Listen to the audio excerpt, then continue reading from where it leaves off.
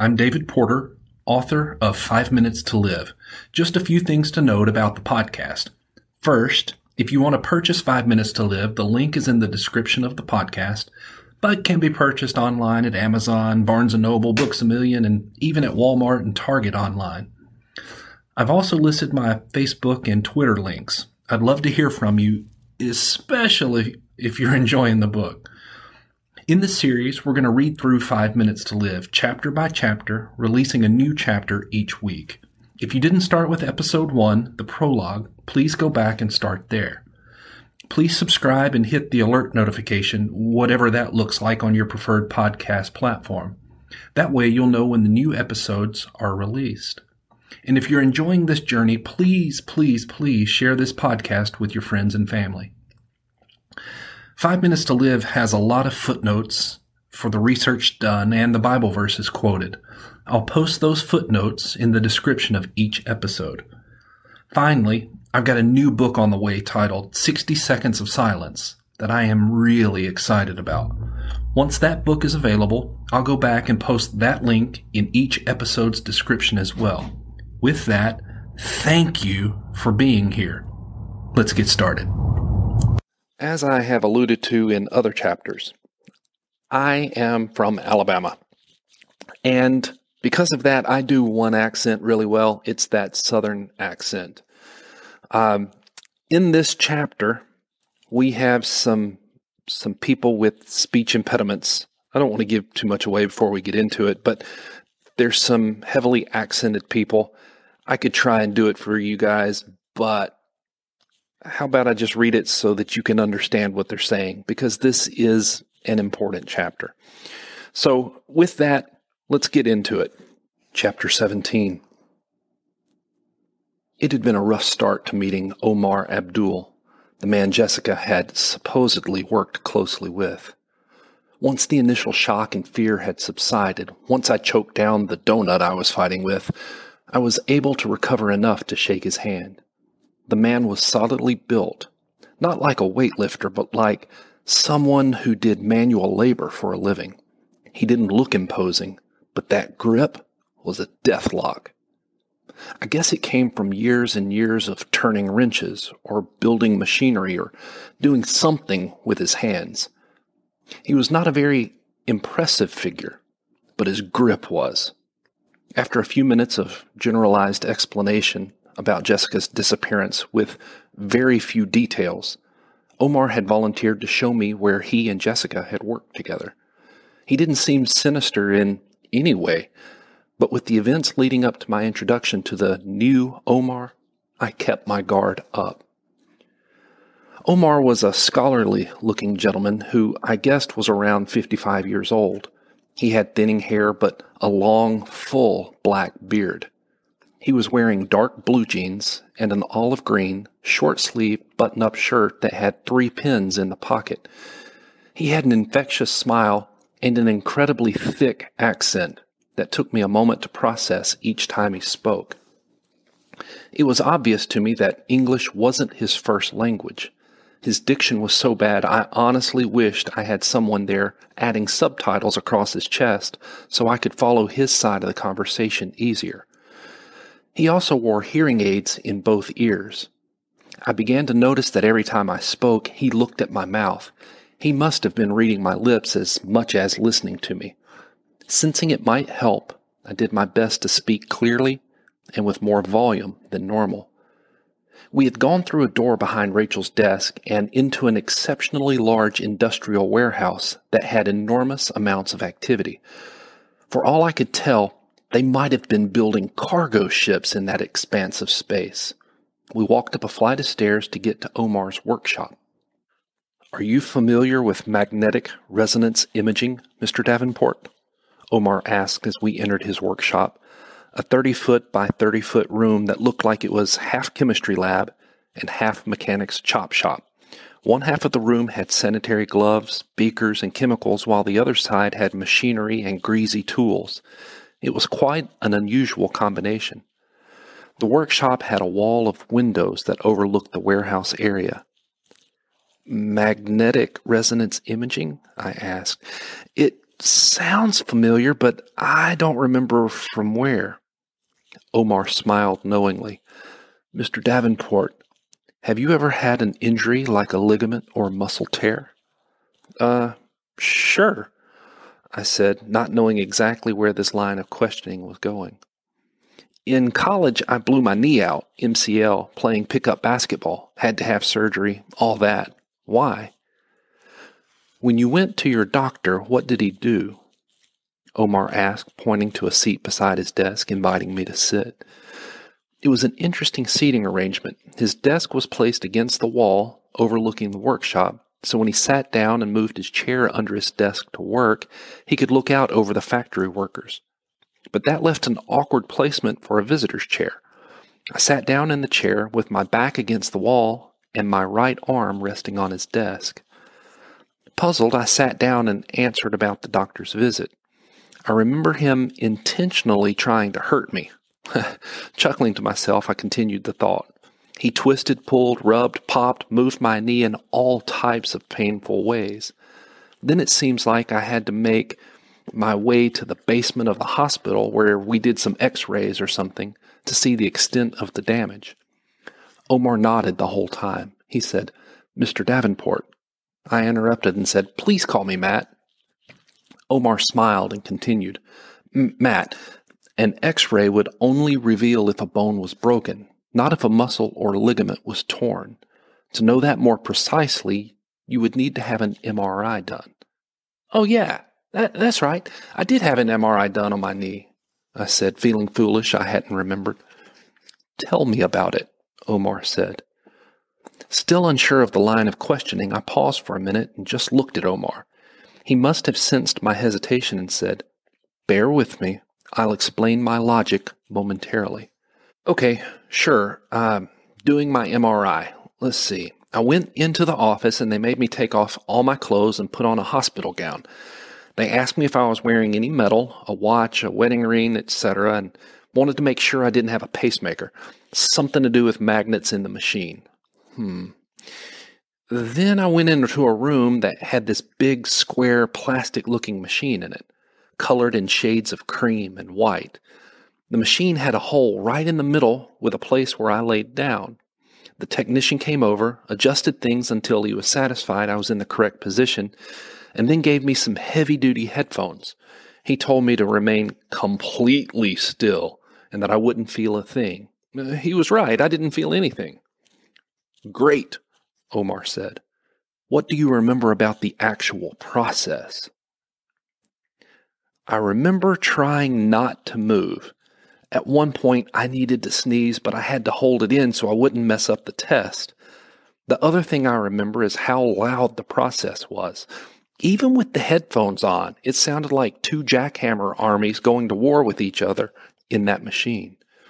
Omar smiled and held up both hands, index fingers pointing to the hearing aids in his ears. Exactly, my friend. This is what a lifetime of working with MRI machines without protection will do to you. I was genuinely beginning to like Omar, which made this all the more tricky. Nuria had warned me, don't trust Omar. But who was she referring to? I asked, Can you tell me a little bit about what you and Jessica were working on? I'm trying to piece together what happened, and to do that I think I need to know why it happened. I think something she was working on has gotten her in trouble with some bad people. Omar nodded and asked, How did you find me? What brought you to my workshop? It was a fair question, so I answered. I went to Jessica's lab, Laboratory Nadavia, to speak with her boss, Dr. Eli Kaplan. Do you know him? Omar shook his head in response. Not really. We've met on occasion, but that's it. No big deal. Anyway, Dr. Kaplan wasn't there, but I spent time with Jessica's assistant, Nuria, and she told me to come here to Moho Magnetic Machines, but she didn't tell me who I should speak with. I didn't think to ask. I wanted to add, I didn't think to ask her who I should talk to because she was dying in my arms at the time. My answer must have satisfied Omar enough that he began explaining exactly what he and Jessica had been working on. He began by asking me yet another question. One last question. Did Rachel, my receptionist downstairs, explain to you about Andrzej Mohorovich? Yes, actually she did, I replied. She said Moho was how did she put it, the father of seismology? But I don't understand what seismology and MRI machines have to do with anything. Okay, Matt, let's start at the beginning, Omar said, and then the phone on his desk rang. It was so loud it nearly knocked me out of my seat. Again, Omar smiled and pointed to his hearing aids. It has to be that loud or I would never be able to hear it. I had the phone receiver specially made to amplify the sound, too. You would probably be able to hear that side of the conversation at the bottom of the stairs, he said with a big grin on his face. Omar pressed a button on the phone and the ringing quit immediately. He said, "They can leave me a message." The beginning, he started again. Andrzej Mohorovich was a scientist back around 1900. He was born and raised in Croatia, a part of Eastern Europe that had a lot of seismic activity.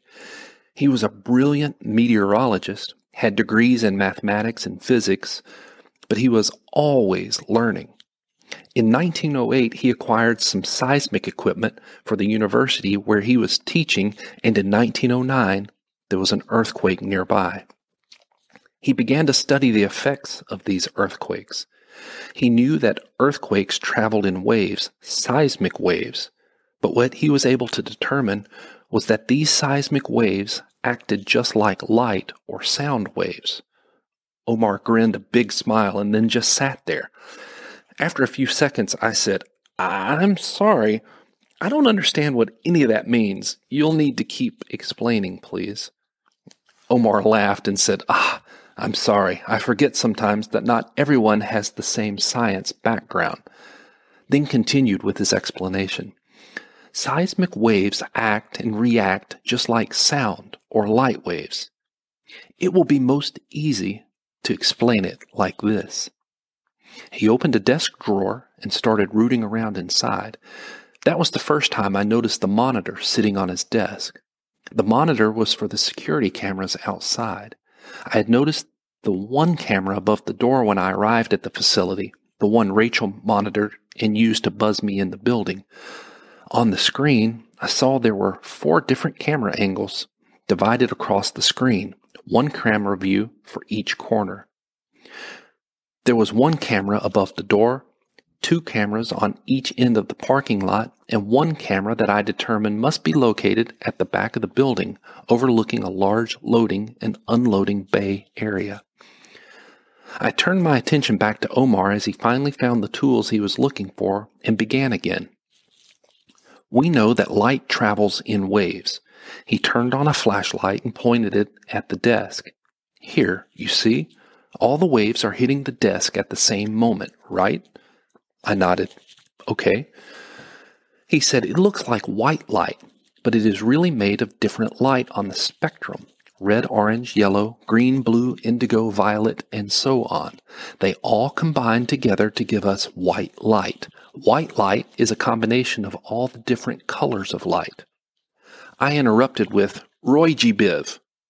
But Omar looked confused, so I said, "Red, orange, yellow, green, blue, indigo, violet. Roy G. Biv." "No? Nothing? Never mind. Sorry. Please continue." Omar said, "White light is hitting the desk, but if we place a prism on the desk and shine the light through it, what happens?" With that, he placed a prism on the desk and shone the light through it. A small rainbow appeared, refracted through the prism. I said, "We get all the colors of the rainbow." Omar nodded and asked, "Why?" I just shrugged my shoulders. Because science. It seemed like a perfectly logical answer. Omar laughed and said, "Yes, but let's be a little more specific. When the light waves hit the prism, they are refracted at different speeds. Some have faster or technically smaller wavelengths, and some have slower, that being larger wavelengths. The different colors of light travel at different speeds after passing through the prism. Are you following? I nodded, and Omar continued. When the light hit a different material, the waves changed, and when the wavelengths changed, the colors were separated. Andreja Mrhorovich realized that seismic waves react the same way. When seismic waves hit different material, they change wavelengths, just like the light did in our prism. Okay, I said. So when seismic waves travel through land, they travel at one speed, and when they hit water, they change speeds. Is that it? Omar nodded. In a very, very simplified way, yes. But think of it like this. As the seismic waves pass through any material, they change speeds. So we have land that contains granite, limestone, sandstone, volcanic rock, and so on. The waves travel at one speed through granite, at a different speed through limestone, then through sandstone at another speed. It's not just solids and liquids. It's each and every material. You following? I nodded. Now, he said, let's go back to the MRI machines. MRI machines and seismology are built on some of the same scientific principles. Just like our prism changes the wavelength of the light passing through it, and seismic waves are changed as they pass through different geological material, MRI wavelengths are also changed as they travel through different substances in your body, like fat tissue, bone, or muscle. I think I'm following you, I said. Omar nodded, paused a minute to think, and said, imagine it like this. He picked up the flashlight and prism again. He continued, the flashlight is the MRI machine and the prism is your knee. Smiling, he imitated a banging noise like one of the machines would make and turned on the flashlight. He again shined the light into the prism and the light was refracted, producing a rainbow. He said the MRI machine sends a signal using magnets, making those loud banging noises, through your knee, and then another portion of the machine reads the resulting wavelengths. The blue color, he said, pointing at the reflected light, might be fat tissue. The green color, he said, changing where he was pointing, might be muscle. The red might be bone. Each of the wavelengths represents a different type of material. Okay, I'm getting it. The MRI readings are affected by the different substances in our body. Bone shifts the patterns differently than muscle. Muscle shifts the patterns differently than fat. One part of the machine produces the wave, and the other part of the machine reads the resulting wave, I said. Well done, Omar was beaming. Hence the name magnetic resonance imaging. We use magnetic resonance to produce an image. We, Jessica and I, and our team have started calling it pinging. Pinging? I asked, suddenly confused again. Oh, yes, that's another good way to explain the concept. Have you ever watched a submarine movie? When a ship and a submarine are trying to destroy one another, the ship sends out a pinging noise through the water. It's actually called sonar, but the way they represent it in the movies is with a pinging sound. The sound is reflected off the seafloor unless it hits something before then, like a submarine. By pinging the water, the boat hopes to locate the submarine. Do you follow so far? I nodded. Omar continued, MRI machines ping between two magnets and chart the differences they encounter, very similar to when a ship pings between the ship's bottom and the seafloor, looking for differences they encounter. That makes sense. He said one last thing. In an MRI machine, the magnetic waves are produced by radio signals and hydrogen molecules. Because I'm trying to keep this simple for you, we don't need all of the details. Just know that the radio signals and hydrogen molecules are important parts of the process as well. It will come into play in the next part I'm going to explain. This is the part that your friend, Dr. Adams, and I have been working on for so long. We got our big break while we were in Russia. Just then, the phone rang, a different sound this time, and I nearly fell out of my seat again. Omar didn't notice the sound but saw me jump. Your phone is ringing. He said, "Oh, pardon me.